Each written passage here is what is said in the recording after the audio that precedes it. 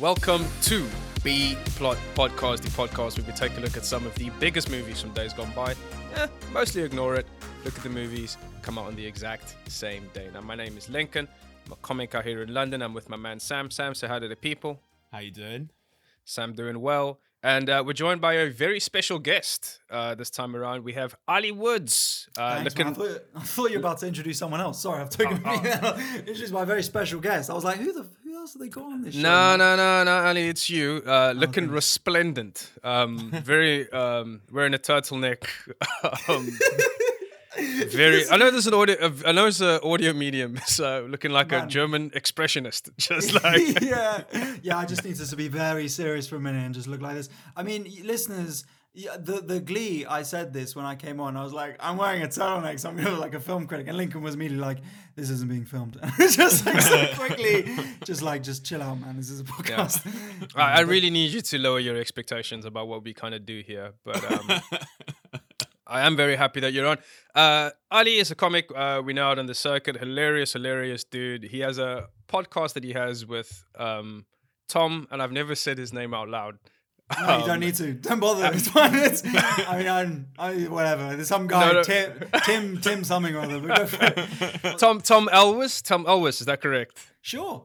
Yeah, that's great. By the way, I'm saying this as someone whose surname is Van der Westhuizen. I'm like, I can't really. Is it pronounced Smythe? What is that? Smith? Smith. No, but both these dudes are very funny. They've got a podcast called All I Do Is Fail, right? Mm-hmm. That's the one, man. Yeah, you want to check out ADIF Pod on social medias, but All I Do Is Fail on all good platforms. Yeah, very funny. And check out the YouTube because we film it. And you can see I'm on the turtleneck. I thought this would be a good start debut for the turtleneck, but I was wrong. So maybe it'll be next episode on this. This is classic Ali, like road testing out his outfits on other people's podcasts. New material night. Before he breaks it in on his own audience. He's like, oh, let me see if these B-plot fucking scumbags, if they'll be impressed. Yeah. It did all right on the B-plot one, so I think on the main one it might really do well. So guys, obviously, as you know, we watched two movies that came out on the exact same day. Now, the movies that came out this time around, Independence Day Resurgence, which is technically Independence Day 2, came out in 2016. And the movie that came out on the exact same day is a film called Nuts, N-U-T-S, Nuts. Let's start with Independence Day Resurgence. Now, Ali, just to get a sense of who you are as a person and also all of your thoughts and feelings. What sort of movie goer are you? What sort of movies are you most fond of? Yeah, I mostly watch movies with my dick out. I think that's the main thing. It's beautiful. Yeah, beautiful. Schindler's List, 4 stars. It's like, exactly, you got to set yourself a challenge. So I am a big film fan. I used to be more into it. I used to do a film radio show at uni. So student radio, you can imagine how terrible that was. But I used to love and going to films as much as possible. So we had like these free tickets. That's basically why I did it. So we had these free tickets. We could watch a film every week. So I'd go to the cinema and watch it when I was a student. I will watch anything. I'm fairly open-minded. I don't mind. I like to know as little about the film as possible before I go into it. Which was easy to do with Nuts anyway, because I don't know how many people have watched it. Maybe this is half of them in the podcast. Almost certainly. Yeah. But yeah, so I'll be up for watching anything. But I find it hard to fit them in now with the gigging. Well, before pandemic with the gigging, because, you got to commit to it. I'm a big also, if I'm watching it, I don't want noise from people. I'm very strict. I'm a fascist watcher of films. I don't want someone messaging. I don't want someone going, why has he done that? I was like, no, watch the film. This is why we're here. Someone started watching a video on their phone whilst we were watching the film with the volume on. I kicked them out, and that was the end of that relationship. But that's how I watch films. That is actually the biggest sip, what you've just described. I had a mate who used to do that, who I am also no longer mates with, because it's like, bro, like your device comes with headphones. Like they sell the phone with the headphone, so you never need to be playing volume. You don't even need to be doing it if we're not watching a movie. You don't need to be doing it like if we're just chatting. If two other people are chatting, stick your fucking headphones in. But it's a big red flag of a person's character. I think I remember when I was going up to Manchester, and it was the day after that Brexit Day. like that day where loads of white people filed into London and celebrated like the independence from a trade agreement. And then I was going out to Manchester, and in the aisle opposite me, like there were people going back to like Stockport who had come down for like the Brexit Day, and they were just banging out Nigel Farage speeches on their phones, no headphones. And from that day, I was like, if I watch Nigel Farage speeches with no headphones on a packed train, just kill me. Just hope the train goes off the side, because I don't want to be that person. I also bet those are the same people who are like kids with their music on the back of the bus, and I'm like, it's you know what? Less offensive to my ear than having to hear Farage. Yeah, this country's gone to the dogs because people are playing Kendrick Lamar on a bus. But me pumping out someone being like, "We've got our country back from those bloody migrants," you know, I'm like, good to have him in the building. I have to feel like if you are the kind of person who would listen to them, like listen to music and stuff like out loud like that, man, I have to feel like you have to be like one of the greatest fighters in the world. Like you must be like Conor McGregor level, like, because you know that you're only ever 10 seconds away from a proper fight. But because guys, please, we're going all over the place. Where we want to go is Independence Day 2, Resurgence. Now, Ali, you picked these movies. We very graciously, as we are benevolent, allowed you to pick these movies. Why did you pick these films? Because Sam asked me for a blockbuster. I was keen to pick something I haven't watched before because it gives me an excuse to watch it. Like I was, you know, when you have those moments when you're doing like comedy and you're like talking to someone who's like a nurse and you're like, man, I had a busy day too. I had to watch 2 films back to back. Like it was crazy. Like, you know, I mean, could barely have a break in between. But I was looking forward to watching something new. And I remember Blockbuster, when that immediately came to mind, Independence Day Resurgence, because I remember when that was coming out and the trailers were coming out, I was like, I just want to watch that with a big bag of popcorn and just watch, you know, just Jeff Goldblum fighting but it's a bigger ship. Like, you know, I wanted to see that. But then I never managed to get to the cinema to watch it. So I thought this is a perfect time because it's a huge blockbuster. But I was just hoping it was okay, and Sam said it was. So that was the end of the conversation. Look, yeah, I do want to just jump in with because this is actually quite an interesting one. Because you said Independence Day, and then Nuts was like the only thing that came out on the same day that bombed. But it's quite an interesting one because Independence Day Resurgence was a flop in the 2 biggest cinema markets, which is America and China, right? But internationally, it killed. It doubled its money.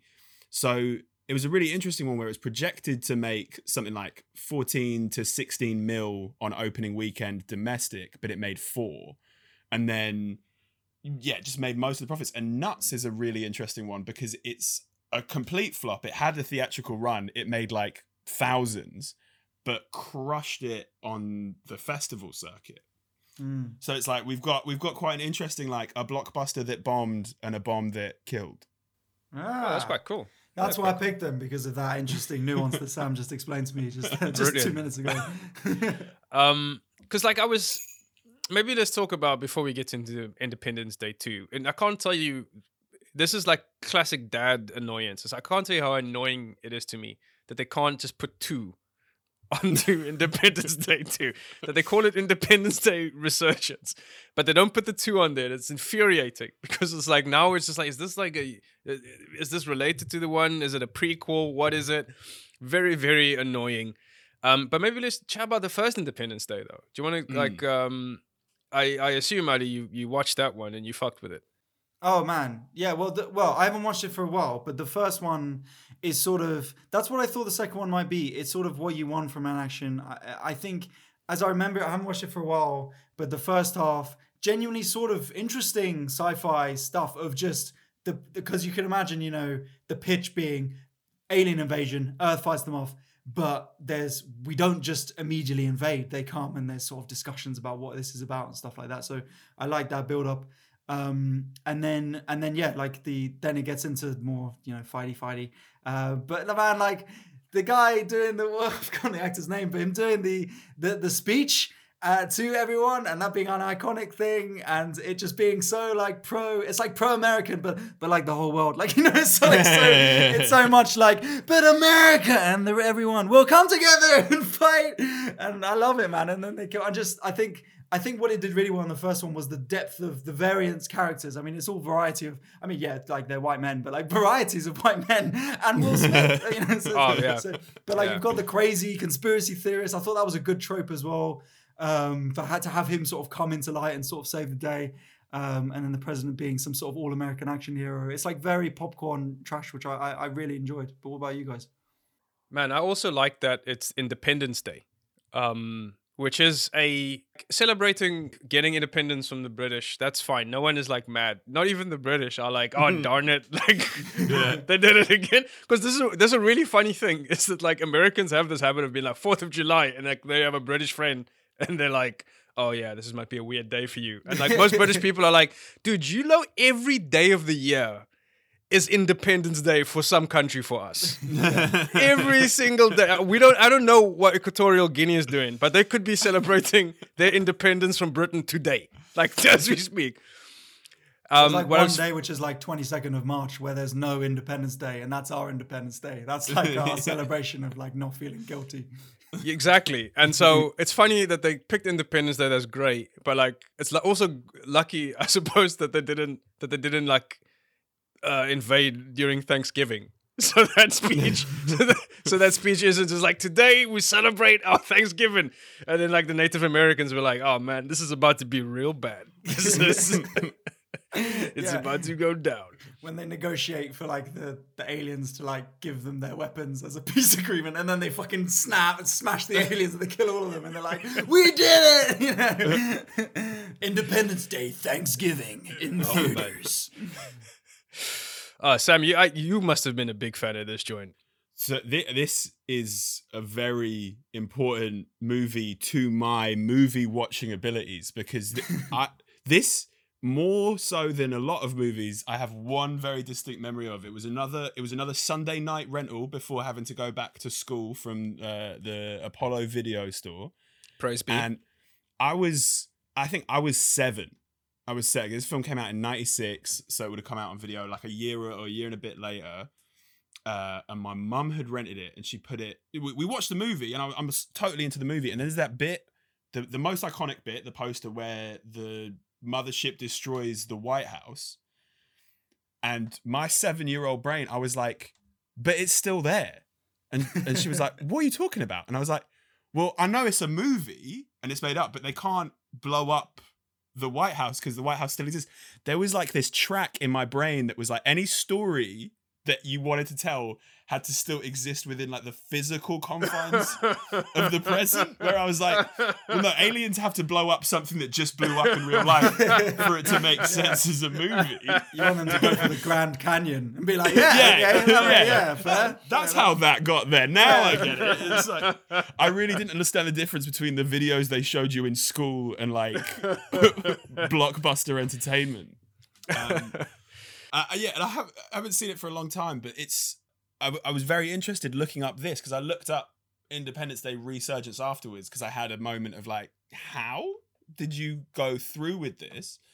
And I think it's a really interesting thing, because in 1996, do you guys know what a 4-quadrant movie is? I heard that term before. No, I haven't. I only know it about talking about quadrants of the shot, where you have different stuff in 4 quadrants of a shot, but I don't know. That might not be this then. So the Hollywood term, like 4-quadrant movie, is a movie that's designed to hit all 4 demographics, which the way they're split up is male under 25, female under 25, male over 25, female over 25. That's the 4 quadrants, right? It's just male and female above and below 25. Movies don't normally get produced unless they hit 2 of those demographics. And a 4-quadrant is the idea there's something in there for everybody. And I think Independence Day at the time was supposed to be that, but kind of unintentionally succeeded. Independence Day Resurgence was what happens when you try and make a 4-quadrant movie in a time when it's like, these 4 quads aren't really the movie. There's like 16 now. Do you know what I mean? So it's like, you can't really, you try and make something for everybody and you end up with no film underneath your bigger spaceship. Yeah, you go too generic. Yeah, and look, it's a tough watch. Shout outs to the god Roland Emmerich, who has some of it's like honestly some of my favorite joints from my childhood. The director Roland Emmerich, he did Universal Soldier. Let me see what else he did. I actually had this somewhere. Godzilla, 1998 Godzilla with did Zilla. Jean Reno. Stargate. He did Stargate. The Patriot, who we don't talk about on this podcast because of Sam. Sam banning all Mel Gibson movies. Jews don't do Mel Gibson. So, like, you know how many great movies we've had to turn down because that Mel Gibson made. We already did Lethal Weapon. What other fucking Mel Gibson movie is there? Lethal Weapon 1, 3, and 4. Like, what else do you want? Back in the good old days, Lincoln, when they used to name them 2, 3, 4. You know where you was with a movie then. You know what I mean? You can even. It was great. It was a great time. Lethal Weapon 2, the best one. We have The Day After Tomorrow, which I fucking loved. You love The Day After Tomorrow. That was a stinker, man. That was fucking great. I watched that joint in cinema, and it had the thing where the people, where the weather is the antagonist, and they freeze in real time. Like Yeah. people are walking outside in New York, and it's so cold that their body freezes in motion. I was like, oh, this is beautiful stuff. Isn't one of the most gripping scenes in that when like they open the door and they're like, "Don't let the cold in"? Isn't that one of the things? And they close the door and it's like, "Thank God we closed the door." He also has White House Down, which I can't believe that I've fucking seen. Yeah, that's insane, dude. That's an insane film. That's the one where I think within about 2 weeks of each other, there were these movies where they attacked the White House. One was called Olympus Has Fallen. But this, I did a stand-up bit on this. Is this why how they loved Obama? Because they made 2 films about saving the president in a week because they were like, this guy's fucking sick. And then like on Trump, they were like, hey, we're not pitching those films anymore. we don't want to antagonize people. Because they wouldn't save him. Because they wouldn't save him. They'd just be like Americans being like, this actually solves a lot of problems if someone takes this guy out. Did you feel that watching Independence Day Resurgence? Because I felt immediately, I was like, wait, this was 2016, right? When the president, they kind of make a big deal of the president is a woman now, and Bill Pullman, old president, is crazy. And I was like, so you would have been in pre-production the entire time this election was like the entire time the campaigns were running. And I was like, yeah, this feels like you were really confident. Yeah. Hillary was going to take it, and that Hillary's was your... going to die. That's the other thing. It's actually weirdly accurate in that everyone was like, oh, Hillary's the president, and then she gets fucked up, and then he comes in and goes, I'm back. Look, man. Yeah, that's actually, that is quite weird. I didn't think about that. But Independence Day 2 takes place approximately 20 years after the first one. Exactly. And exactly 20 years after the first one. And the world is in harmony now. We're all together. We have no problems. We have no sexism, racism, homophobia, nothing. We've solved it. All right. The aliens came. We fucked them up brilliantly. And now we are in the future, and it's gorgeous. We have a female president which again is only in sci-fi in America. Like, they can't even conceive of it. I don't mind the aliens. I get that, but a woman in charge. Come on now. They can't even conceive of it. It's like, what? Are you crazy? And so now, but an interesting thing is starting to happen. We're kind of spread out across the world. We've colonized the moon. So look, I look forward to that movie, the 12 Years a Slave of the Moon, where we've fucked the people up who live there. And they have a kind of international space force. But of course, the aliens are coming back, and we know that. And interestingly, Bill Pullman, the president from the first movie, he has a kind of psychic connection with the aliens, I should say. And at the same time, as that is happening, one of the scientists, he has like white hair. It seemed Brent to Spiner. me, yeah, it seemed to me that he is in a homosexual relationship with his carer. And given that it's Roland Emmerich, noted LGBT activist, filmmaker, making it, I thought that was a thing. Qualify that last bit, please. Roland Emmerich. Yeah. He's gay. But has he ever made a statement Yeah, he made the movie Stonewall about the Stonewall riots. Touche. I didn't know that. That's good.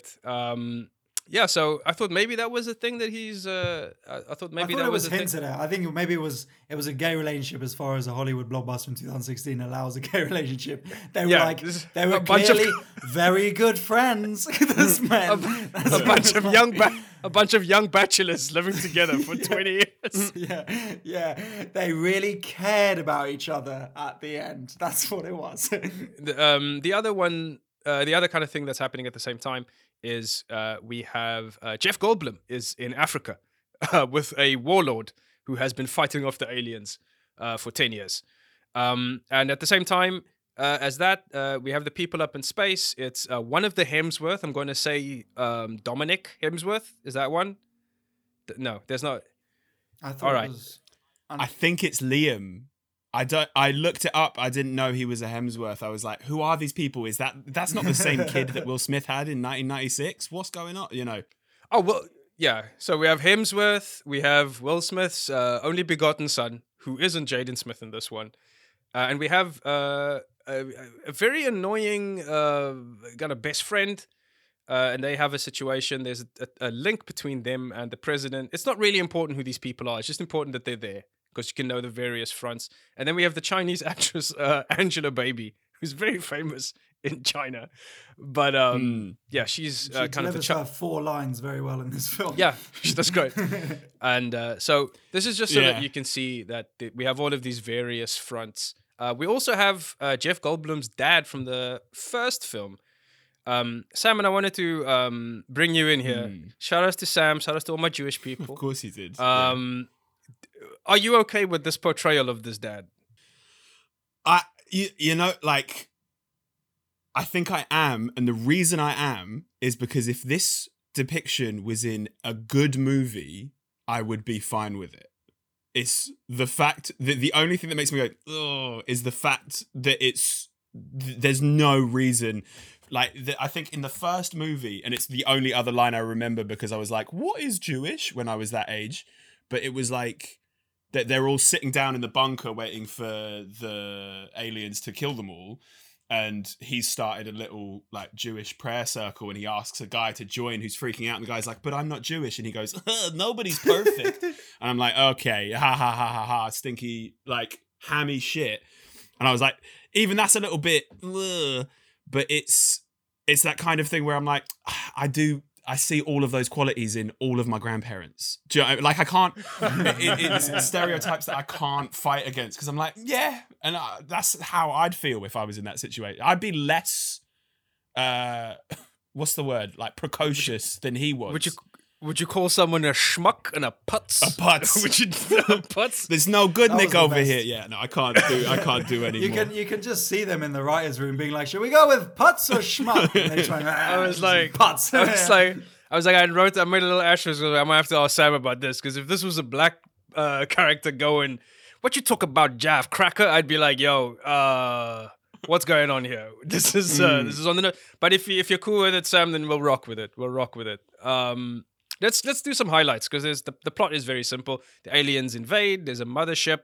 There's a big queen alien we learned this time around. But highlights, Ali. What were your highlights from Independence Day Resurgence?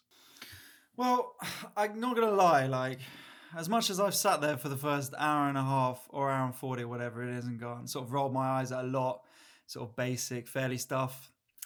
There's just something about like teams coming together and going, yeah, like, just getting the alien. It was, and I'm like, obviously it's gonna not work, and then it's gonna work. But then when it worked, after it didn't work, I was like, yeah, like, I was just like, damn you, good that they got the alien from Aliens to be the queen. Good to see her back in action, bigger than ever. Yeah. And they were like, should we like design a different sort of queen alien? They were like, should be like the other ones. So I was sort of, I'm not gonna lie. As much as it was just fake and phony and predictable, in that 5-minute window where all the different characters all come together and they all do something, I sort of thought, yeah, this is nice, isn't it? Because I so rarely, you know what it's like when you get into films and with anything, you just want to get into deeper and darker stuff, and then you just forget that, oh shit, this is what normal people watch. Like, this is like, they do watch stuff with like a happy ending, not like a, well, it was happy because in a way like she died, but she died for what she stood for. No, like genuinely, like everyone survived, and that was quite nice. And in lockdown, when I've been watching, like, I think the film I watched before this was The Devil All the Time, and like the day before, and that, I don't know if you've watched it, but it's like pure grim for 2 hours. And so this was like, I felt quite uplifted at the end, even though it was all fake. It's like Christmas, like, oh, it's all marketing, but Christmas Day, like, I like the music and the presents and stuff. So that was a highlight for me. I will say though, the one character who doesn't survive, that is the one that pissed me off the most, was Miss Vivica Fox, because she dies right at the top of the movie. Right, obviously the son trying to save her from the hospital roof, and her last act is saving the baby and the mother from the hospital. And I remember I was just watching and I was like, yeah, she can't be dead. It's Vivica fucking Fox, right? And the way they've shot it is like, oh, she's dead in real life in like minutes ago, but in a film the sort of ambiguity of, oh, she just fell into the rubble. I'm like, well, that's how she survived in the first movie, so let's get Vivica Fox back.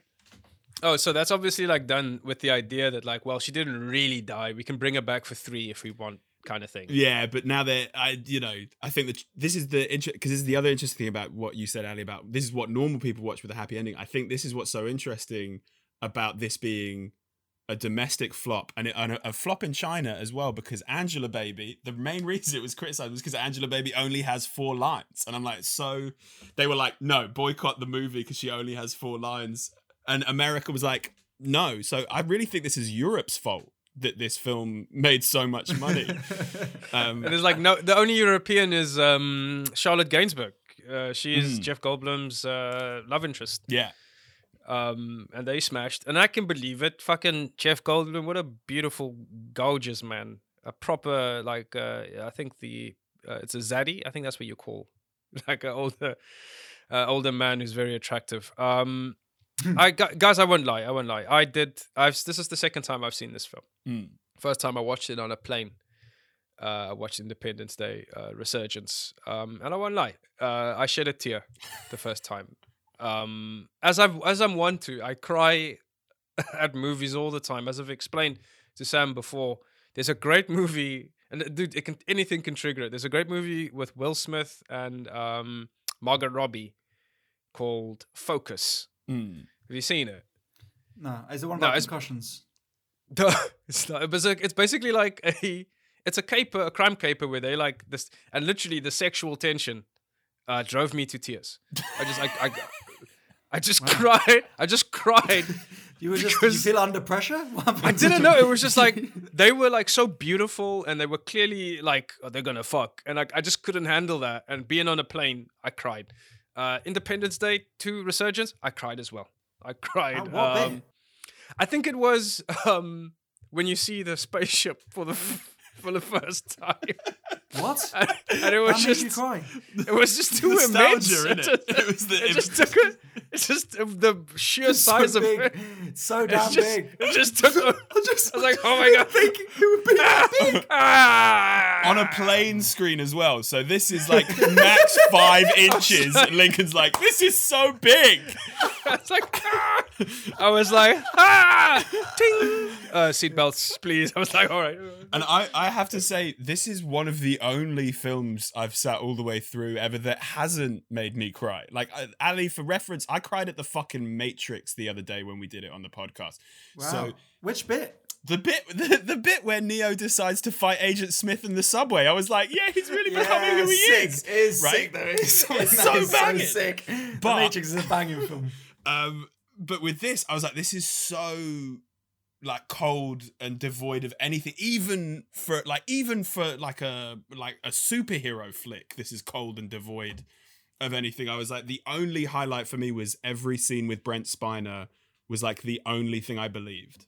And I'm such Which one was Brent Spiner? He's the mad scientist with the long hair who wakes up from the coma. I mean, him and his sort of relationship, the gay relationship or not, they were again highlights. Like, they were genuinely sort of charming characters. Yeah, and a lot of it has no charm. It's very much sort of paint by numbers filmmaking. It's like, then this character who this people like will go here, and then this one that they like will go there. But they were quite fun. Watching it did make me appreciate someone like Will Smith, because growing up and you want to be a sort of movie snob, or at least I did. So it'd be like, Will Smith, yeah, everyone likes him, but he's not even a good actor, like, you know what I mean? And it's not even about whether Will Smith in Independence Day can convincingly portray what it's like to be invaded by aliens. Yeah. It's more that he is Mr. Charisma. Jeff Goldblum's the closest to it. When he's on screen, you're just charmed. You want to see, it's not about the dialogue, it's just like you want to see what he's doing and you want to root for him. And Will Smith can carry a blockbuster film. Whereas this, they were like, we clearly can't pay for an A-lister to come in and be the new Will Smith. So instead, we're going to get a load of B-C-listers to sort of make up the numbers, to like just get everyone, and maybe people will like them. It felt a bit like Pacific Rim Uprising, like the sequel. Oh, yeah. Where they were like, we'll get John Boyega in and then a few others who can sort of maybe get people interested. But it comes back to the 4 quad thing of being like, well, let's try and get somebody to hit every demographic. Yeah. And then Angela Baby is like, well, let's kill it at the Chinese box office, and then it's funny because a film I recently watched before I watched this was The Meg, and that was where they did, because it was a mixed production, China and Hollywood, and that felt like they hit that note better. It felt more like they were bridging a Hollywood film with a film. I think it was Tencent who made it.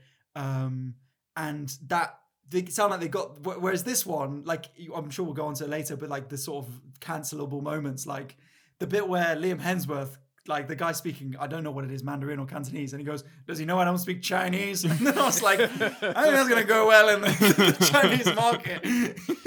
I can remember this time. I was probably living in China at the time. So I would have been living in Beijing at the time, where I spent a lot of time. And I used to remember that this was it was an interesting time for like Chinese movie making specifically, because I think China has I don't know what the number is now, but it used to have only allow about 30 foreign movies a year in the cinemas. And every year it always kept going up. It kept going up and up. And one of the ways that you could get around that is if you do a joint production. Then it can be like classified as a local film. And if a certain number of people have made it. So like I remember around about 2015, 14, you'd go watch anything. It would have like a little Chinese thing in it. You go watch a movie and they'd be like, oh, the scientist is like, it's like a white dude. And he's like in Beijing. He's like, yes, we are in Beijing right now.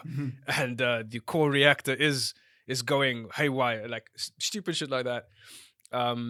But you were right, Ali. I think you're completely correct. This is what this movie was missing, was like a charismatic presence.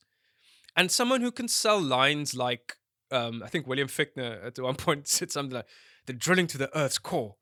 Someone get me a drilling team on the phone. And I'm like, what the fuck are we talking? They're drilling to the Earth's core. Oi, Steve, they're drilling to the core again, mate. Oi, what the fuck are you talking about? Give me someone who knows about drills. It's like, I guarantee 60% of the world doesn't even know the Earth has a core. Like, no one has any idea that there's something in the middle holding all of this together. But you need people who can say that with a straight face and make you believe. And there aren't enough of those kind of people in this film, even though they're like fairly good actors. People like Jeff Goldblum, people like William Fichtner, who is like the new president. It's also the first time I've not seen him be a villain. It's the first time I've seen him be like just a regular president, and I didn't trust him as a result. But the thing that stood out for me, highlights, I thought it was really cool, some of the CGI when the waves wash over the fucking city and lifts up the bridge. I was like, oh, this is why I was getting to Ali thing, was like, yo, this is like, we're at the movies now. Yeah. Get the popcorn out. We're watching the movie. That's what you want. You want to see that huge destruction. I mean, obviously, 6-year-old Sam is there going, I've been across that bridge. What are they doing? But that's like, because a lot of people hated on Jurassic World, and I quite like that film. I'm sorry if I keep moving on to other films. That's all right. We weave in and out. We don't want. But a lot of people didn't like that film. And they were like, she's running in high heels. Like, the Velociraptors attack the T-Rex. I'm like, yeah, that's why I fucking go to the cinema, bro. I want to see, what do you think, I'm going to turn on my TV or go outside and see Velociraptors taking on a T-Rex to defend the man who raised them? No! Like, I want to see this stuff in the cinema. And I'm like, I love a 3,000 mile. That's why I was excited to see it from the trailer, because there's that whole thing of like, that's definitely bigger than the last one. And it's like a huge, that 3,000 mile, I mean, it's tier-worthy stuff, Lincoln, clearly. But that huge ship coming and lifting up the whole of London, like ripping it off. You're right, like that was cool. And that's what I like about films. But you need those little moments in between that tie it together, where you've got Will Smith being like, I've had enough of those aliens. Okay, Will Smith was just incredible, man. He was just, I remember now, I've previously said that, the person that made me feel a kind of tingle, before I kind of knew what my sexuality was, Will Smith running down the street in Bad Boys with his shirt off. Dun, dun, dun, dun, dun, dun, like that. And then also Will Smith at the end of Independence Day with the fucking air suit, smoking a cigar. I felt tingles that I didn't quite explain until I saw Dwayne The Rock Johnson when I was 9, and I was like, oh, I know what that was. So fucking basically, in a weird way, Will Smith kind of fluffed me up. Well, for a real man. That was so funny. It started with very progressive, sort of like, sexuality is constructed, and then I moved on to The Rock, and now he's a real man I will be with.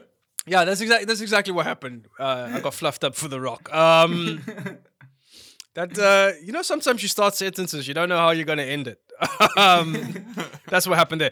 No, guys, we have to move on to the other film that came out on the exact same day. I do want to say one thing, because I feel like this was one of the few films, because I know as well, Ali, because I agree with you. I watched Jurassic World, people hated on it, and I was like, it's fun. It's a stupid movie. It knows it's a stupid movie. That's how you get me on board. I'm like, yeah, if you're being stupid and you're like, look at this stupid shit, I'm like, okay, I'll watch.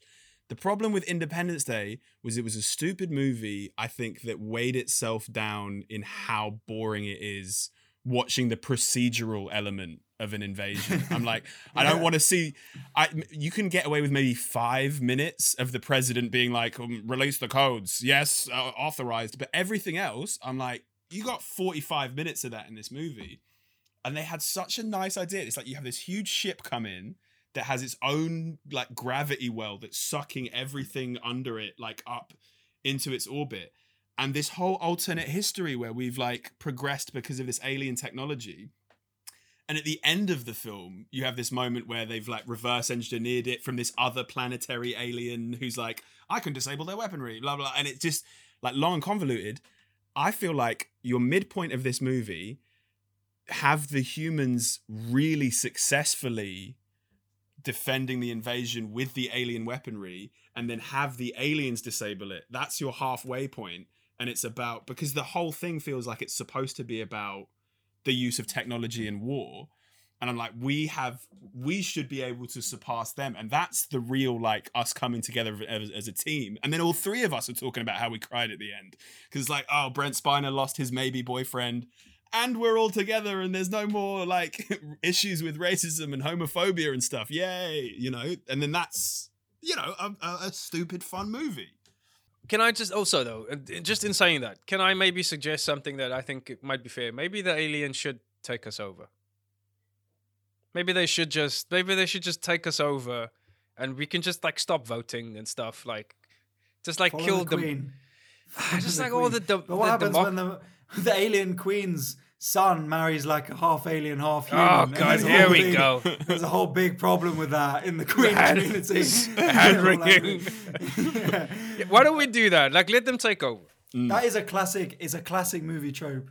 I don't know whether it bugs me or whether I like it. Maybe it's just in the style it's done, of aliens can travel the galaxy, but they're more primitive than us. They can build a huge spaceship that teleports across the universe, but when they get there, it's all like this, all like tentacles and just like, and they're just like scratching, and it's like, how the hell has this happened?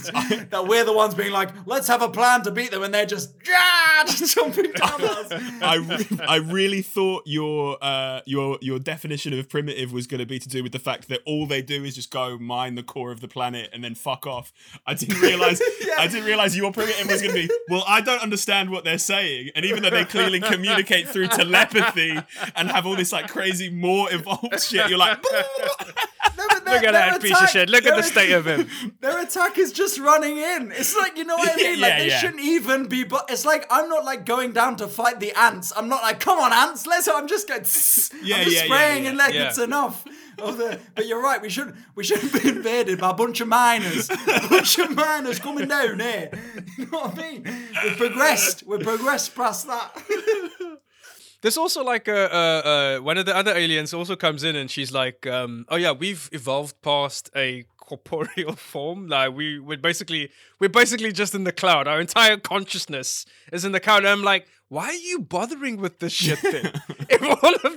If you are so evolved as a species that you don't need any biological, physical processes, why did you just leave and be like, we're good? Like, why are you still getting involved in petty squabbles between us and the Queen? They're completely data, but they've got to send basically a version of a USB to send their message. Surely they could just hologram like a message and just be like, hey man, like I didn't.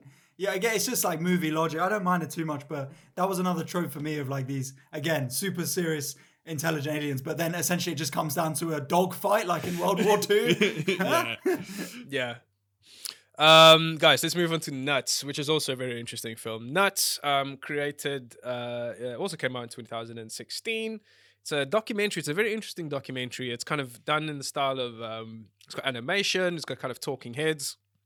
Very, very interesting style. Came out 2016. Won the Special Jury Award for editing at Sundance in 2016, done by Penny Lane.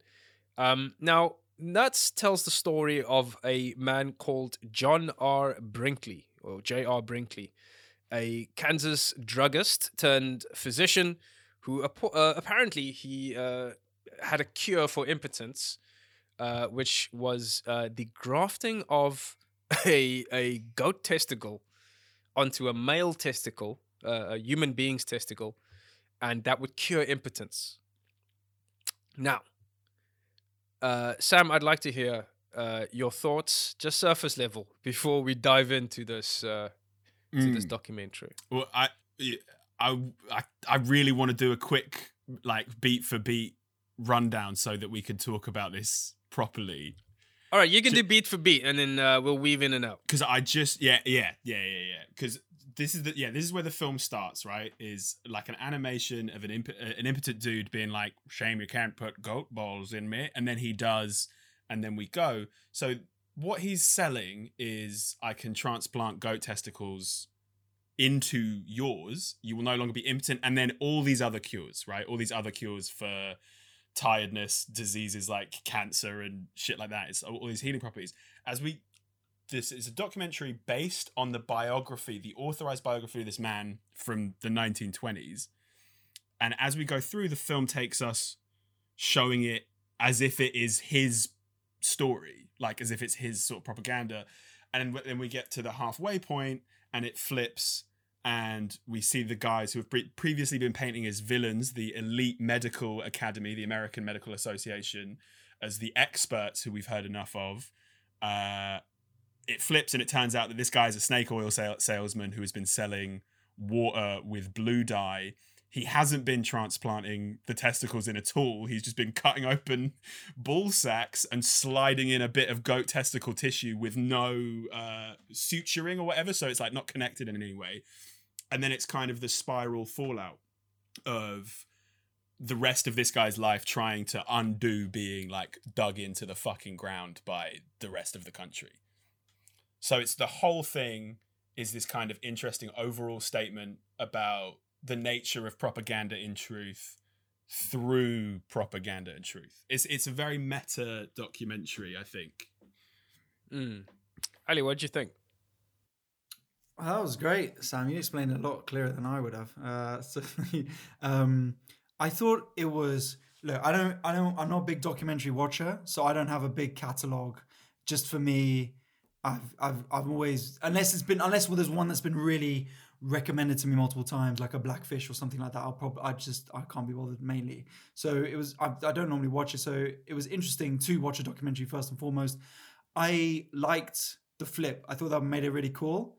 Because at first you're sort of sensing that it's a bit of a weird. I did think maybe this is just like a big sort of hippie-ish film of being like, yeah, like the man stops you from like J.R. Brinkley was changing America and and all that sort of stuff.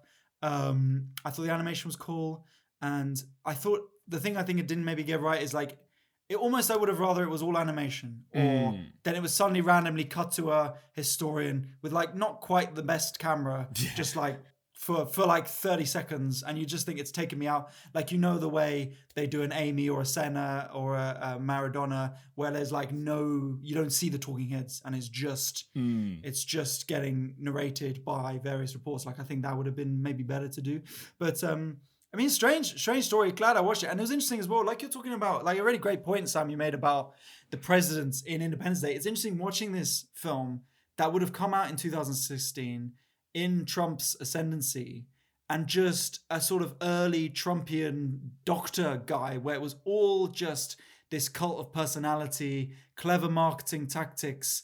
And then when you watch someone like that, and you're like, Trump is he was no special case. Like, he's like, as much as he is the of his time, he is the guy who does that. But clearly this must just been going on. And the way he would build radio towers and have his own network, like, people are doing that now. Like, with YouTube, people have their own channels to spout their own stuff. Like, I'm sure Piers Morgan is setting up his YouTube studio in Mexico as we speak, like, just to get it out. So I liked that flip and that sort of stuff. Just a strange story. So I don't know what much more I have, like, perception wise. Like, I just thought it's a strange story, and I don't have a great wealth of documentary experience, so it seemed fine for me as a documentary. I think it was a good documentary. I quite enjoyed that. I quite enjoyed the going back and forth. It's quite unusual. The whole time I was listening to it, I was like, this would probably be a great podcast, just because it's a lot of the sounds are like original recordings. So it would have been a great podcast. This probably doesn't have to be a film in that way. I think the core of it is definitely why do people buy into propaganda? What's the draw of it? And I think the movie does a good job of making it seem attractive, so that, like, you go halfway in and the flip happens and you realize this guy's a con man, and you start to suspect that he's a con man. There's a scene at the end where I don't know who it is. There's someone close to him was at his funeral and said, like, yeah, I knew he was a fraud. He was still fleecing me, yeah. But I still enjoy it. And, like, I think politically, this is one of the things that people, I think, get wrong a lot, especially when people talk about divisive figures, Trump or Johnson or whoever, is the people that support those people aren't blind idiots following like sheep who just they're normal people with rational thoughts, but they also think this guy is funny. Yeah, I know that's true. But also, I just like this guy for whatever reason. And the movie does a really good job of explaining that, especially tying it on at the end, which I think is what makes it work very well. Yeah, I think that scene, that animated scene in the courtroom when it starts to unravel, is great for that. And as you say, you realize, like, that people like someone who just calls out the institutions. Just cool. Like, I was there. I feel like I've heard of the AMA, and I was there being like, those fucking AMA, those medicine quack. You're calling him a quack. Have you not seen the results of his goat balls? and it just makes it, because you just want to feel, it's like a lot of conspiracy theories. You just want to feel, if you're dissatisfied with your life in any way, like the majority of people are, you just want to feel like there is a problem at the top. And often there may well be, but you just need someone to be out there being like, those feelings, like you're not being treated properly, like people are saying you can't do this, but you can, and I'm going to show you how. And then it's like, yes, We're gonna go for it. And I was already feeling that. I was like, fucking right, Brinkley, let's get them balls out. Go. Well, that's the really interesting thing, and that is why I would argue with you, Lincoln, on the thing of it didn't have to be a movie. I think it did. I will say as well, I fucking loved it, and I did not expect to for half of the movie. I was like, before I went in, and then when I was watching it, because I saw the guy, Brinkley, whatever his fucking name is, and I saw the photo, and I was like, right, okay, I know we're doing like this kind of comedy, like, because a lot of the animations are skits. They make the recreations funny in some way to kind of like get you through it. And I was like, but there is no way this Colonel Sanders looking fucking guy is going to be a good guy. Like, there's just no guy who looks like he invented plantations who's going to be the hero at the end of the movie. I know that's not true. So when does the guy with the goatee save the world? Do you know what I mean? It's like, you're literally dressed as the dictionary image of White Devil. So I'm like, it's not gonna be good. But I was kind of going with it, and then when the flip happens, it's really interesting, because if you take the fact that the idea that the narrator is reading this biography as these are the texts they use, and like you said, right, there's part of you that's there watching going, yeah, fuck these institutions, fuck these things. Even when you're kind of aware as a viewer, and like all of us, none of us are like completely unaware viewers going, oh, what are these pretty colors and shapes making noise? We're like, oh, I understand this is constructed in some way. I think to do that, to even just get me to feel a little bit of that when I'm like, I know something's wrong, is really clever. And that's done, even if it's like really on the nose. Like, they give one of the judges who goes after him, they give him an eye patch, and he never had an eye patch in real life, and they just give him like a kind of vibe. And I think that's really clever to have this flip, because at that halfway point when it comes out that he's a quack, the guy who's really going after him, who is obviously Jewish, and then we get that recording from his old radio station where he goes in and he's talking about specifically those of the circumcised disposition of the devils, right? There we go. And that's where, and then suddenly that's where it really starts to like descend. And I think that's a really interesting thing, because this is the 1920s, and or at this point I think it's 1937, but it's like he's using Holocaust tactics pre-Holocaust, right, for his propaganda. And I think that's a very interesting thing to look at. And like you said, Trump is like, there's nothing new. This has been going on for ages. I think the idea of that, of showing us that drip feed of information and how it can affect us is more effective on me, if I'm honest, than any other documentary I've seen. Like Michael Moore, obviously the Bowling for Columbine and Fahrenheit 9/11. I watched those and I was like, yeah, I agree with a lot of those points, but I really feel like this guy is totally biased anyway. Even if I agree with him, I don't feel like I'm being challenged in any way, or I'm like really developing myself. I think I'm just going, yeah, that stuff is bad. We should stop that. But like, there's nothing I can't directly just be like, let me go tell Charlton Heston not to sell guns anymore. So having a film that goes, we're manipulating you, and this is how everyone else does it, I think is a really nice touch for a doc. Guys, come on. Explain to me, all right? How did that guy, impotent, been trying for 12 years, all right?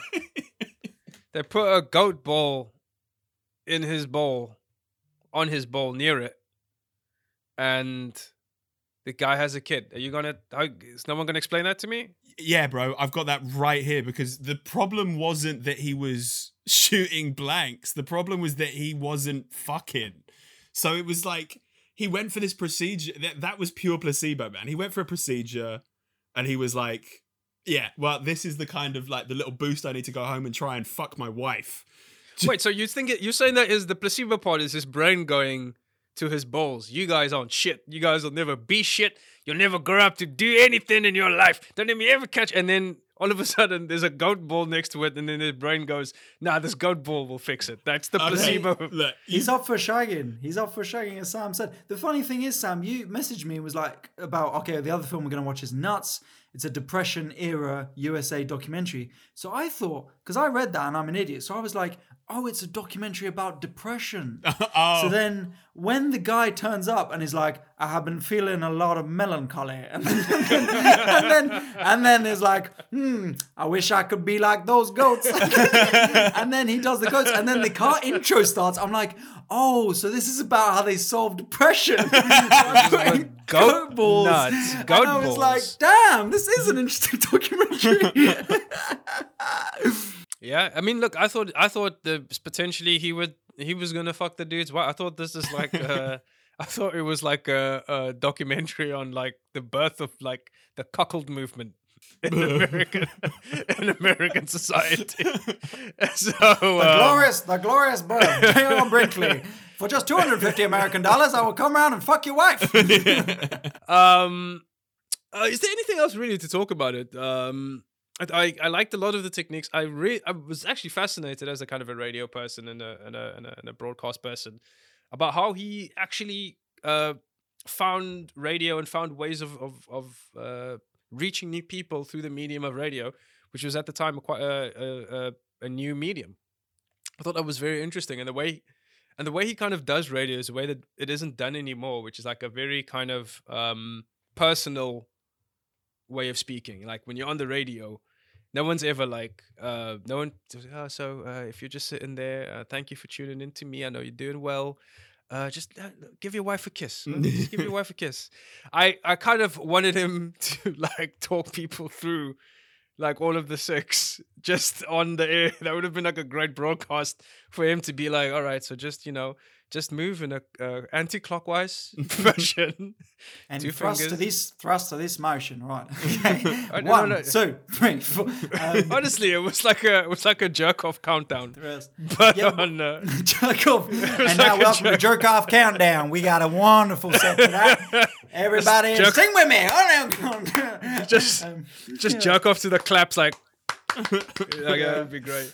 But I liked, there was, now you brought that up, the radio stuff. I like that as well because again, that harked to me modern day about people with their own podcasts, their own YouTube channels, people who constantly post on stories, the whole cult of personality. And I was just like, this is just, it's the same marketing tactics. Just build, give people content, and then make that content as relatable to yourself. I am bringing you, this is Brinkley's radio station. I am bringing you this. Also come down to my hospital. This guy had a portfolio of careers going, man. He was a businessman, successful businessman. He was a Nazi, but he was a successful businessman.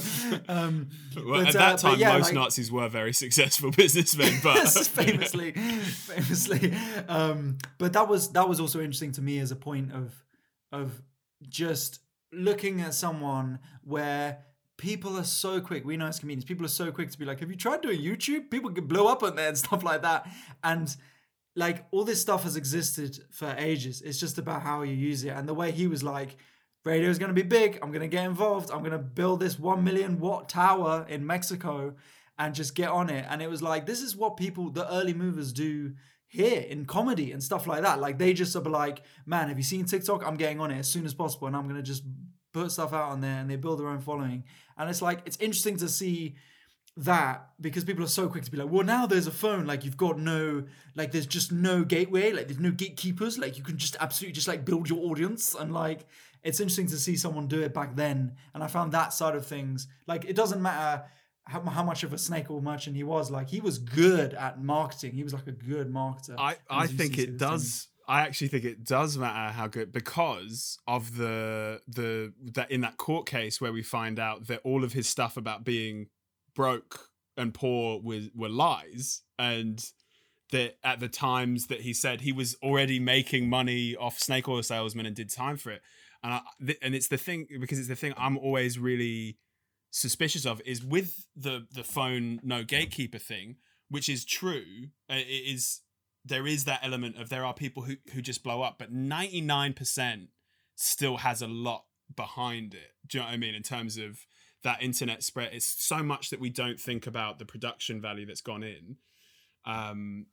Like those 30 under 30 lists where it's like, oh yeah, they're the kids of like well-off parents who have like also just been given, like Elon Musk, like his dad owned an emerald mine, and then you're just like, this guy came from nothing. Yeah. Like, it's like, it was some emeralds. Like, it's pretty good. And it's that thing. I think normally when you see someone who's done really successful and go and you think, how did they do that? It's like, well, their parents had a fuck ton of money and they bought them all the things. And there are exceptions that make the rule, but I feel like that. I feel like his starting, like, because this was the other thing it's important to say about the biography is he says that he claims that he's paid another writer to do it, and then quite clearly self-published it and written everything himself. And the way he paints himself out, that famous starting quote of like, JR shows up with just a shirt and trousers and no shoes, nothing else, and says, I want to be a doctor like my daddy. And the guy says, you can't because you're poor. Like, that never, 100% never happened. That's amazing as well. Who does that? How does he get that meeting? He walks into the office with like a shirt and no shoes, and the secretary is there, and he's like, "Can I see the dean?" And she's like, "Hey, go in." Like, Yeah. Like how? Well, he how does it because it's entirely made up. But that's the really interesting thing about the change in information age, is that took them what did he say it was 1917, and they finally catch up to him in 37. Right, so he claims that he does this in 1917, and they figure out that it's a lie 20 years later, which, like, today any of us could do in 5 minutes. We could be, oh yeah, no, I've actually found the thing that's like, no, he was in court in Chicago for selling fucking piss as cancer saving toothpaste or whatever. Yeah, no, it's true. It's a good point. You're right on that one, and I apologize for even coming on the podcast. Clearly, it's just like, well, I get it. Every week we invite an idiot to come on, and we just prove that he knows nothing about film, and then we never speak to him again. But you know what? Still happy to be here. I like having a chat, and it's a Sunday evening. You made me feel bad. I was having fun. No, not at all. No, you're right, Ali, you're right. Yeah. Make him feel bad, so he has to sit with that. No, Sam, because I know Sam as well. Sam will be at that later tonight and being like, Ali's gonna think I'm a prick, man. I don't want him to. I'm not. Like, I just. But you're absolutely right. Like it really does sort of. I always wonder that because you're right. Whoever can publish books, like, that is a way to get information out there. And people at that time would have picked up a book and be like, well, you can't just print anything. I suppose it's like likened to news coming up on Facebook and people just thinking, well, it says news, so like you can't just say it's news, and someone else. The thing is though, if you print a book, I'm gonna believe you. If you that's a lot of effort, man. You know how hard it is. Yeah, you have to write all them words. And you have to go to like. Is there like a limit? Is there like a limit on like book size? Does it have to be like 100 pages, or can someone give you like a 3-page book? It's like, I don't know about you guys. I feel like you guys are like, I'm very skeptical in general, but I'm also very gullible at the same time. Like, if I see something in a spreadsheet, I'm like, yeah, that's just a fact. Like, if it's like someone figured out Excel and then they put it in, that's amazing. That's just a fact to me. And that person should be Labour Prime Minister. What do you guys call that? I don't even know. What do you call the people? What do you call the people who run the like boroughs? One of those people, sentinels. Member of MP, member of Parliament. MPs, yeah. That person should be. I have no idea. I have to vote for one soon. I have no idea. It's like, what's that? Who? Anyway. But you are not, Sam. You're smart enough to read spreadsheets and to doubt books. You know what? It was only in my 20s that my natural distrust of people, I started realizing that this isn't how everybody lives. Where and it's what I find it so hard to relate to the people who bought the snake oil. Not because I'm like. I'm a proper Londoner, man. Do you know what I mean? Like, I grew up in South London. I'm like, if I haven't already if I haven't already known you for years and you're talking to me, I'm like, my first reaction is they're gonna kill me. So I need to figure out what they want and how to take it from them before they even realize I've left. That's my like default. You're all fucking scumbags. Setting. It's crazy, Ali. It's mad. Like, I'm gonna bleep out where I live, so that I don't want it out in the world. But I live. Yeah, I used to live around there. It's a lovely area, right? That's what it is. I tell Sam, I'm moving to. Sam tells to me, oh, dude, you can't move there. That's where all the gang activity is. I'm like, Sam, look at me. I'm 30 years old. I'm married. I'm not in the demographic for the postcode wars. But you know how London's changed in the last 10 years. I grew up in Mill Hill, so I was the opposite side, northwest. But you talk about going to Kilburn or something like that. And if I said to my mum, like, I'm going to party in Kilburn tonight, she'd be like, no, you're not. Yeah, like, you know what I mean? Or like, I'm just going to pop down to Peckham. She'd be like, Hackney? No? What? Why are you going to? You're not going to these places. And now it's like they're the best places for a brunch. That is how mad it is. How it's changed. It's lovely. It's lovely. It's just mad to me that Sam's like, look at here. I'm 30 years old. I'm married. I live a very stable, I have a very stable life. He's like, oh man, nigga, you got to stay at the gang stand. You got to just say no to drugs. No, it's also, I like the idea of that time that it's almost also like another life event. Like, we got married, we're looking, we're very stable. So now we want to take that next step. We're going to join a gang. I mean, I'm looking forward to it. That would be incredible. Part of the community. Meet other couples. I just feel like when I get a postcode that I hate and want to kill, that's when we'll feel ready for a baby. So that's going to be nice. But it's crazy. You just said Hackney. When I was a kid, I had Murder Mile. Murder Mile. One of my best friends lived on Murder Mile, and I was so scared of going to his house. And he was like, "You live in Lewisham," and I was like, "That's just how we just stay scared of each other's postcodes." That's how we've maintained any sense of London. Now I go to Hackney and I still have my guard up, and I'm like, and then I look around and I'm like, oh, I'm like the second scariest guy on this street. And the last time I punched somebody was in like 2008. Do you know what I mean?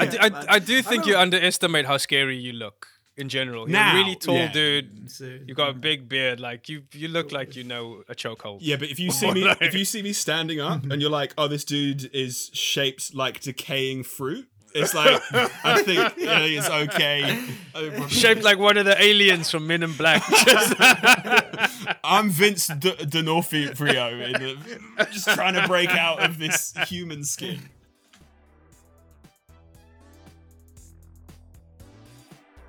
Guys, it's important on this podcast we have categories here.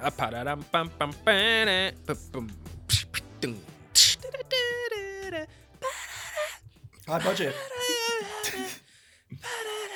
It's a thing.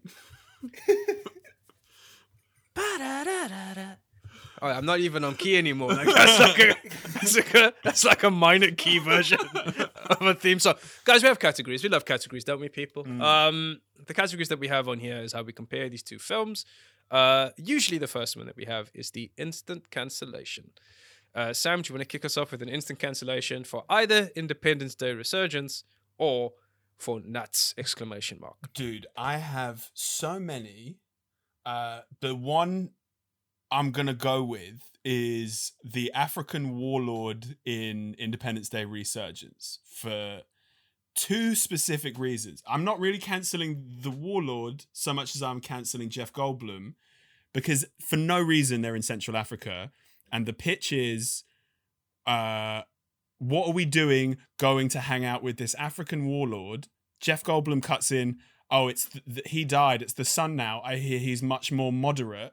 And then I get there and he's just a good guy and English for the whole movie. I was just like, no, you don't get to call a guy who's keeping his English accent the son of an African warlord who's slightly more moderate. That whole thing felt off to me. He's a proper decent bloke, that guy. Do you know what He's I mean? a proper legit, He's a good guy. Legit, nice dude. Doesn't cause a fuss. Yeah. He's like very accommodating, helps out for, I'm not sure. There's no reason why he wouldn't just stay there and be like, no, I'm going to protect my tribe, because that's he's a nice guy. I played five-a-side with him. He's a great guy. That's a good one. Are we going round now? Yeah, Ali, Ali, would you? Yeah, go ahead. So I had the Chinese one I would have said earlier in Insurgents, when he just goes, does he know I don't speak Chinese? That would have been well. But also as well, the creepiness, and you alluded to him earlier, Lincoln, of the sidekick character who goes like, you know, there are only 36 women on this base. Like, it's immediately as they're like going, it's like, you are going to the moon. Like, this is not, this is not like a mixer. This is like, you're like a government official. You're like, it's like the idea of like the Marine being like, the babes in here are really dull. Like, you know what I mean? It's like what? Like, why is that? And then just the creepiness of him just staring at this Chinese actress. Just, I think that he was super creep, and I wouldn't have had him in a position of power. Also, knowing the exact amount of women in any given situation, that is a huge red flag. If a friend comes up to you and he's like, dude, I looked around, there's 13 women in this club. I'm like, look, we're done here. And don't phone me back, dude. I'll like, fucking see you in a documentary in 10 years whenever you... How does he know how many women are in this club? Oh, because he's a serial killer. That's like the only logical explanation. No. I look forward to hearing about your fucking exploits on a podcast. So thank you very much. My one would have been actually, but Sam kicked me down. But I would have said that I thought that man was doing that Jewish stereotype. I thought he might have gone too far. But I mean, I'll accept it from you. I just feel like I could, because if I saw like a guy really chewing it up that much in a Rob Reiner movie, I'd be like, yeah, Billy Crystal, Princess Bride. Oh my god, all day. So I feel like just like real high level chewing. Yeah. It's like, I think like Billy Crystal as Miracle Max in The Princess Bride. That's how my brain works. And I'm like, it's Jews, it's by Jews, it's fine. But this was softer than that, so I feel like I can't. It was weird. You get. I just think that the thing that was weird to me is that Schmuck and Putz were like 3 minutes apart. I was like, they're not even going to like pattern it out across the movie, across the scenes. They're like, yo, all in one place, just in case you weren't sure. Bro, that was mad in the film as well, though, when the guy in question gets saved by kids. Then, to help save the kids, he takes them to where the aliens are attacking. And I just remember when it cut for the first time, because I'd forgot that that's where they were going. I thought he was just like driving them across to like the safe zone or whatever. Then when it cuts to like a bus full of school kids needlessly on the salt flats because he needed to get to see his son, I was like, what sort of terrorist is this guy? He's just finding these kids there in the middle of it. And then they're like, oh shit, the aliens! It's like, what? And then even more bizarrely, the kids that he's kidnapped and taken to the most dangerous place on the planet Earth in all history go, you should adopt us now. And he's like, yeah. I was like, yeah, this needs to... What sort of Adam Sandler fucking Big Daddy shit is this? Like, this is insane. Okay, so the next one that we have, the next category is the weirdly woke moment. This is a moment where it was like, yeah, at the time, And for me, it really is. It has to be in nuts. The fact that guys were that comfortable in a court of law, because I think those transcripts are real, if I'm not mistaken. Just being like, dude, I just can't get my dick to work. So, okay. I think that's beautiful to me. I think the world would be such a better place if I could, to you, Sam, if you're having trouble or I am having trouble, if I could just go to you, dude, it's just not working down there, and we just engage together. Yeah. And I agree. Totally appropriate, weirdly woke moment, but nuts.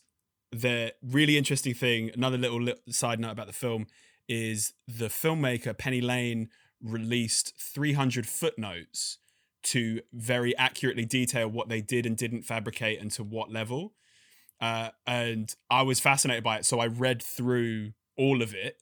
And the testimonials are all fictionalized as bits, but a lot of the court back and forth is like reenacted from transcripts until a certain point. It's actually very interesting, and they play with the timelines a little. The radio station goes up a lot later in the doc than it did in real life, but I see why you do all this research, Sam. It's amazing because it's weirdly rewarding to see Lincoln disappointed at his own point being false. Like it is, like I can see. I'm gutted. It's like gutted. I'm like, yes, like you really got him. Yeah, it feels good. It does feel good. I don't know why. why. And it's just the way Lincoln like went first. I was like, I got one. And then they were like, so actually, I looked into it. And you're a fucking liar. if you go through some of our early episodes, though, man, he really he gives me hell for really. Oh no, I can't. for being alive. Yeah. I can't be bothered to listen to that. But no, go fair for it.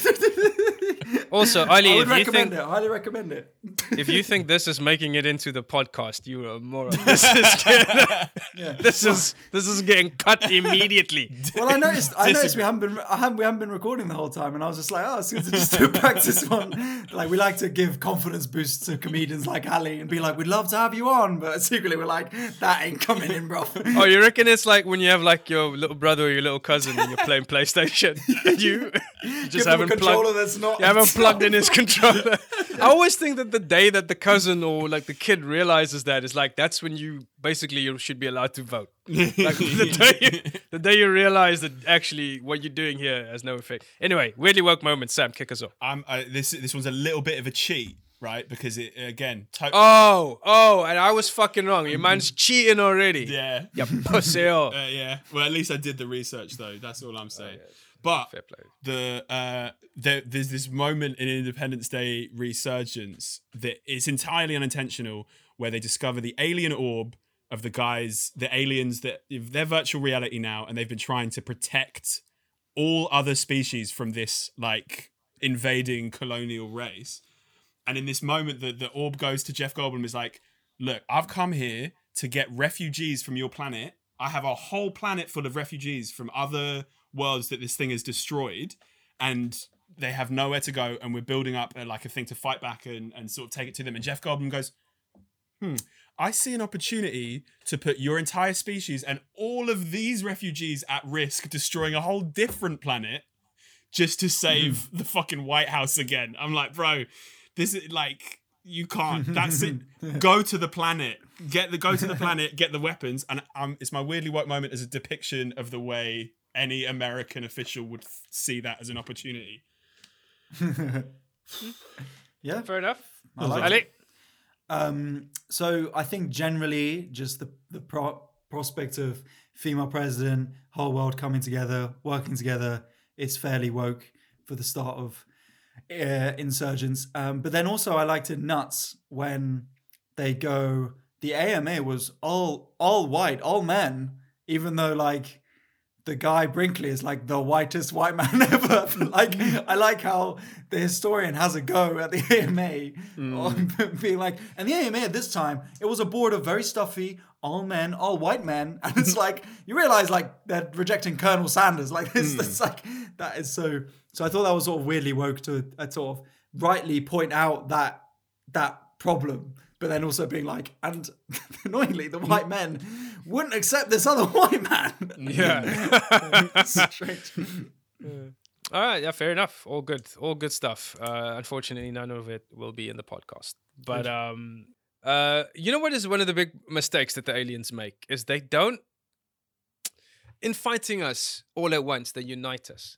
Clearly, the key is the aliens to give the technology to like the Chinese or to the Russians, or only give it to the Americans, and then have us infighting, and then like swoop in and just like take us out for the pin.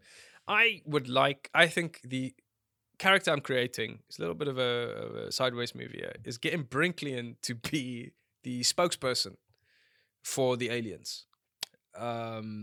And get in the get the female alien, the queen, get her in, and just like we learn a weird thing that like her eggs like gives you like loads of really big sperms. I don't know, but I really like just a massive penis.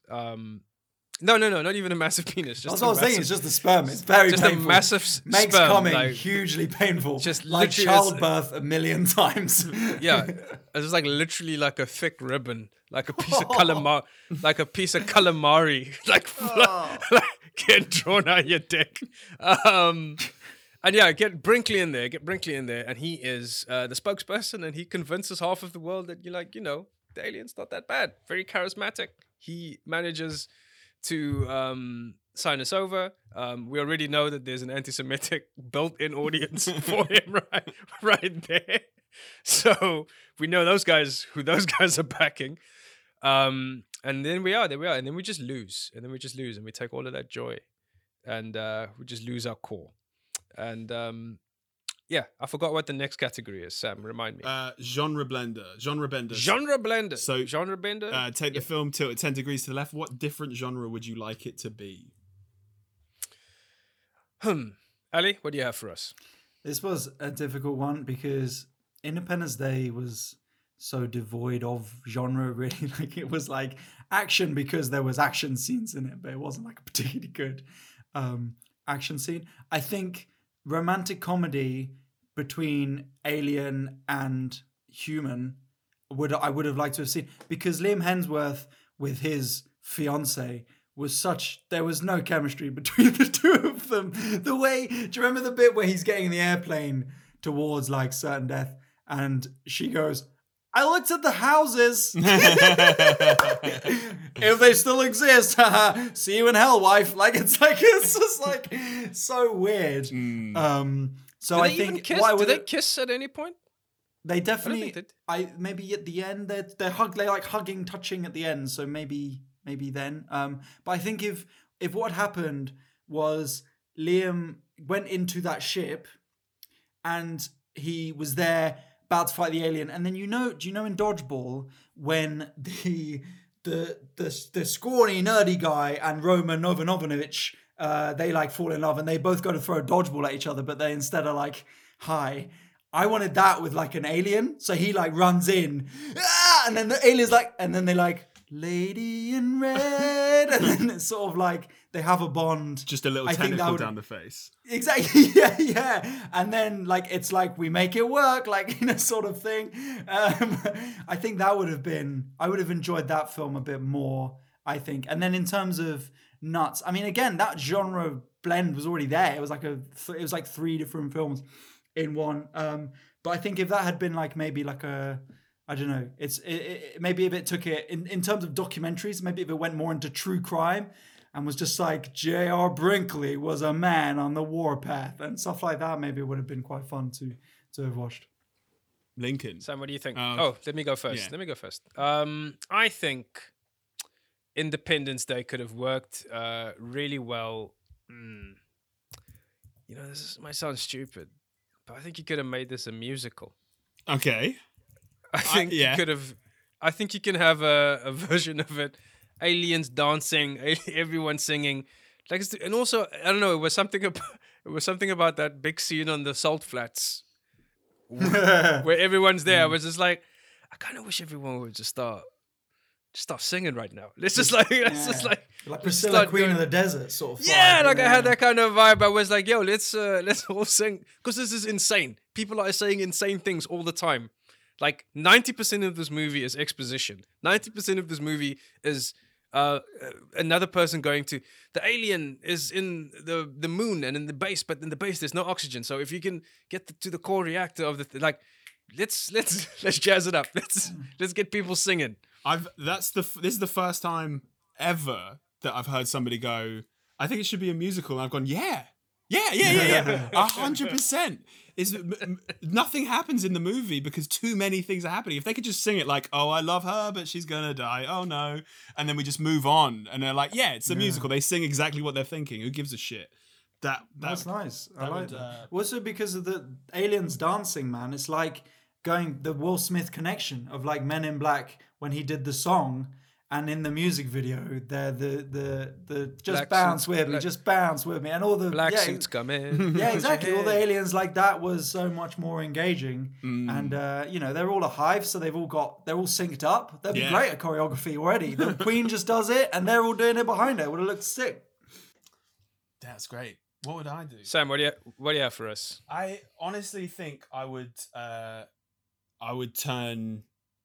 I feel like Nuts. There's very little you can do with it because, like you said, Elliot, it does hit so many beats. Independence Day, I feel like could work better as any other genre, but I would like to make it more like Nuts. Again, it's such an easy one, but I want to make it a courtroom drama where the aliens actually have staked a claim on the molten core of the Earth and have some fucking reason, because I feel like a boring like procedural courtroom drama would be more interesting than the nothing that took up the space between things getting sucked up into an alien spaceship.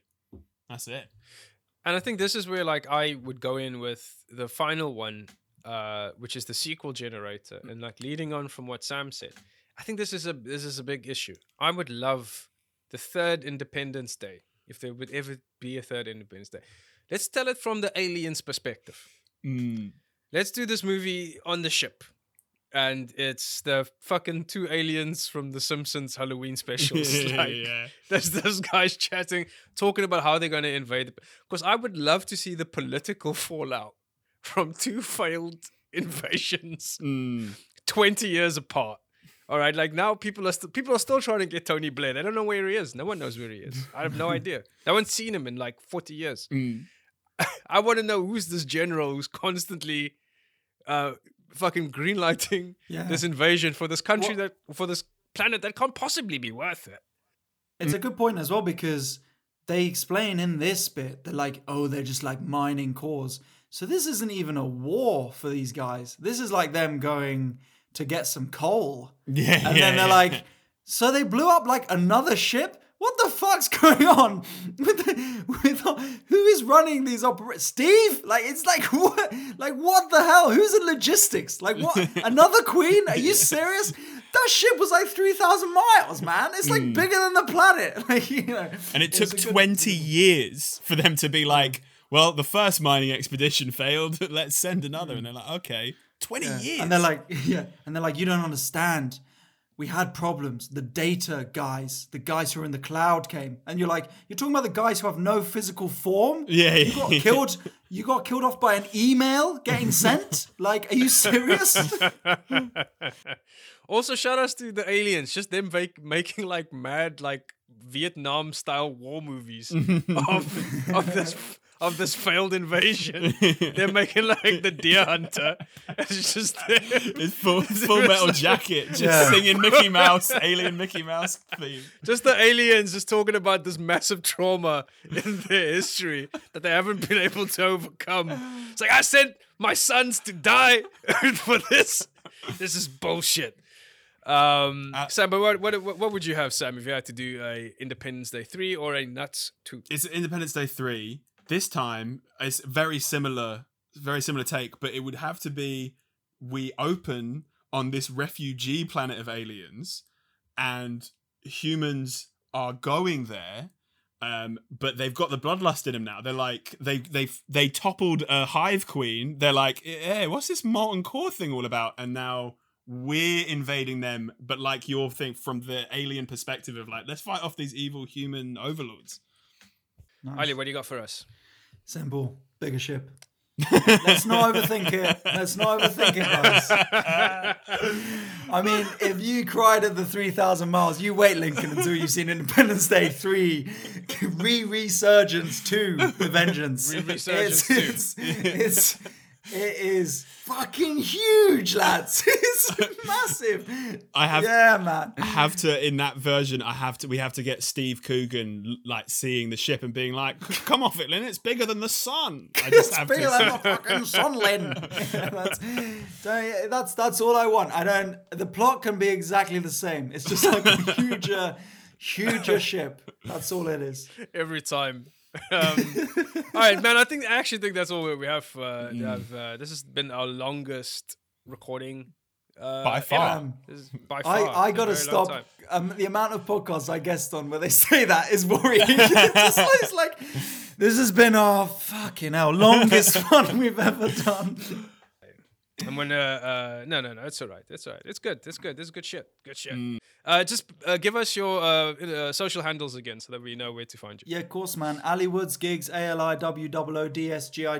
I've been doing sketches during lockdown. If you like sort of short sketch comedy, then come join me and hopefully come see me live when we can go back to gigging. I look forward to being back out there. I'm missing it a lot, so please check me out. And yeah, just Ali Woods, and check me out on YouTube as well. Just Ali Woods. I've got some stand-up clips on there if you want to check that out. And I've got my own podcast, as mentioned at the top. All I Do Is Fail. So if you like my chat, come chat to me on there with some guy called like I don't know his name is, like Dan Never heard of Elvey. Dan Elvey. Some dude. He's the intern. He's been interning for years, but it's great. Come and listen to that if you liked it. All I do is fail. It's lovely stuff. It's really funny. I've listened to it a fair bit. They do get stuck into the issues as well. So if you kind of, done with And the when Lincoln says that, people say, "Oh, they get into the issues." It's like, no, they just get stuck on topics. They're like, stuck. there's a vaccine. Is it come out? Or this is what it is. So yeah, but we talk about every week sort of the issues of the week, and then we have a couple of regular sections. So if you like that sort of stuff, come join for a chat every week. Good fun. Sam, is there anything that you want to plug? Not as professionally as Ali, who did it there, because he just aced it. that was just I aced it. didn't actually. So I've just come back in. I have a thing that I just press, and then I just mime along. One to the take. podcast. No, guys.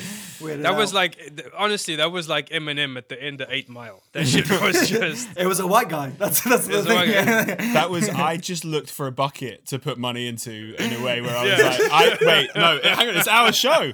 Anyway, guys, this has been B-Plot Podcast. Thank you so much, Sam and Lincoln, for coming on. I really appreciate it. Donate to our Patreon, patreon.com/B-Plot. You get all the extra Patreon. features Look at on this there. guy.